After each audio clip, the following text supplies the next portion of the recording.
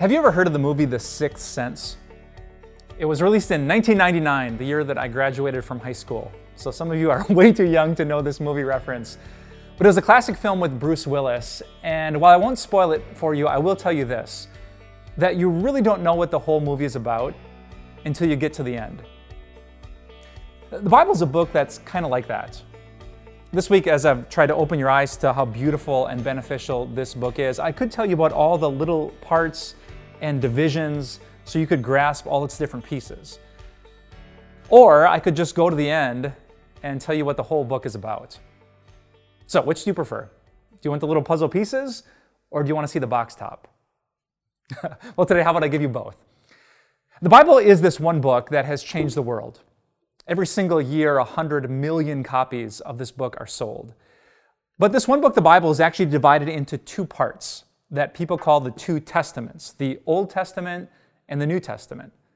You might think of these pages, the Old Testament, as the BC, the before Jesus part, and the books of the New Testament, these pages, as the AD, in the year of our Lord part.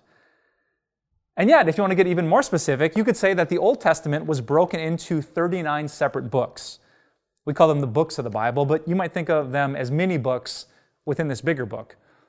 The New Testament has books too, 27 different ones that make up the years from about 40 to 100 AD, just after the time of Jesus. The books of the Old Testament were originally written in Hebrew and Aramaic by famous authors like the prophet Moses or King David, King Solomon, or the prophet Isaiah. The books of the New Testament were written by the eyewitnesses, mostly of Jesus' life. Matthew, Mark, Luke, John, the Apostle Paul, Peter, his brothers James and Jude. And yet, if you want to get even more detailed, these 66 books of the Old and New Testament are divided into chapters and verses. It's important for you to know that those weren't originally in the Bible when it was written. They were added many, many years later so that people could find their way through this long and sometimes complicated book. If you're a Bible nerd, there are 1,189 separate chapters, and there are 31,173 separate verses. So at the minute level, you could say that there are over 31,000 little puzzle pieces that all fit together to make up the chapters, and then the books, and then the Testament, and then the entire Bible. You got all that? Okay, if that's a little bit too complicated, let me get way to the end of this incredible book. Let me read you just one single verse of those 31,000 plus, so that just like the movie The Sixth Sense, you can grasp what this book is all about. The very last chapter, Revelation 22, verse 4, says this: "They, the people of God, will see His face." What is this massive, life-changing book about? It's about people like you and like me seeing the face of God. It's about nothing, no decision we've ever made, no mistake we've ever chosen, no addiction we've ever battled with, no embarrassing part of our life, nothing in the past, present, or future. Nothing gets in the way of us being with God face to face. In the Bible's last chapter, there is satisfaction, there is joy, there is rest, there is peace, there is contentment. There is this life that you and I are craving to find. And how do we find it? According to the Bible, by seeing the face of God. So as you jump into this book, as you try to understand all those little verses in the bigger chapters, the larger books, the testaments, and cover to cover this book, I want you to think about that. This is a book about being with God.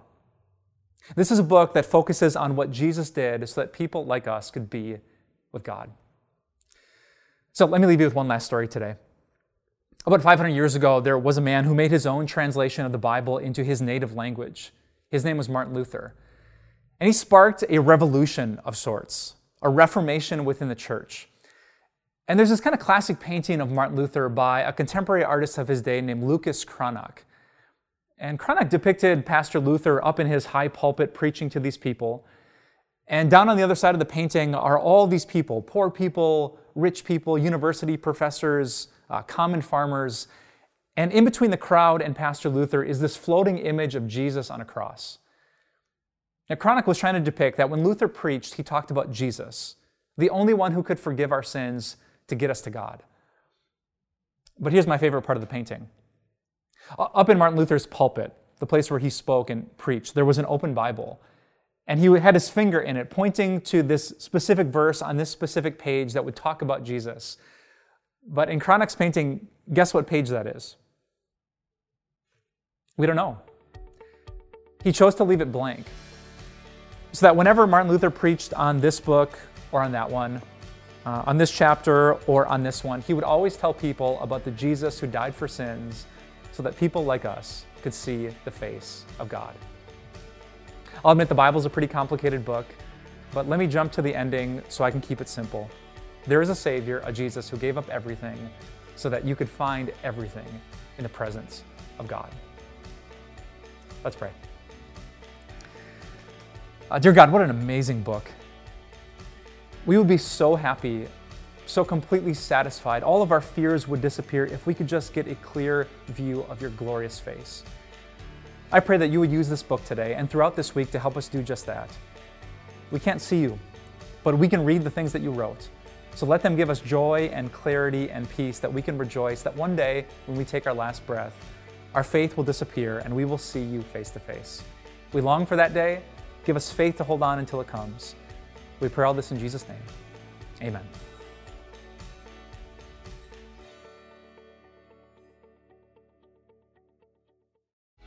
Hey everyone, Pastor Mike here from Time of Grace. Thank you so much for investing your limited time to grow in your faith with us. But could I ask you for one more favor? I'm sure you're itching to check out social media or go on to the next part of your day, but you could do a huge help for the kingdom of God if you would rate and review this podcast. Just taking a few seconds of your time will help other people to find Time of Grace, which matters so much to us because we want people to hear about grace, to hear about Jesus, to hear about eternal life. So thanks for taking a little more time. We pray that God blesses you with a great day, and we'll see you soon.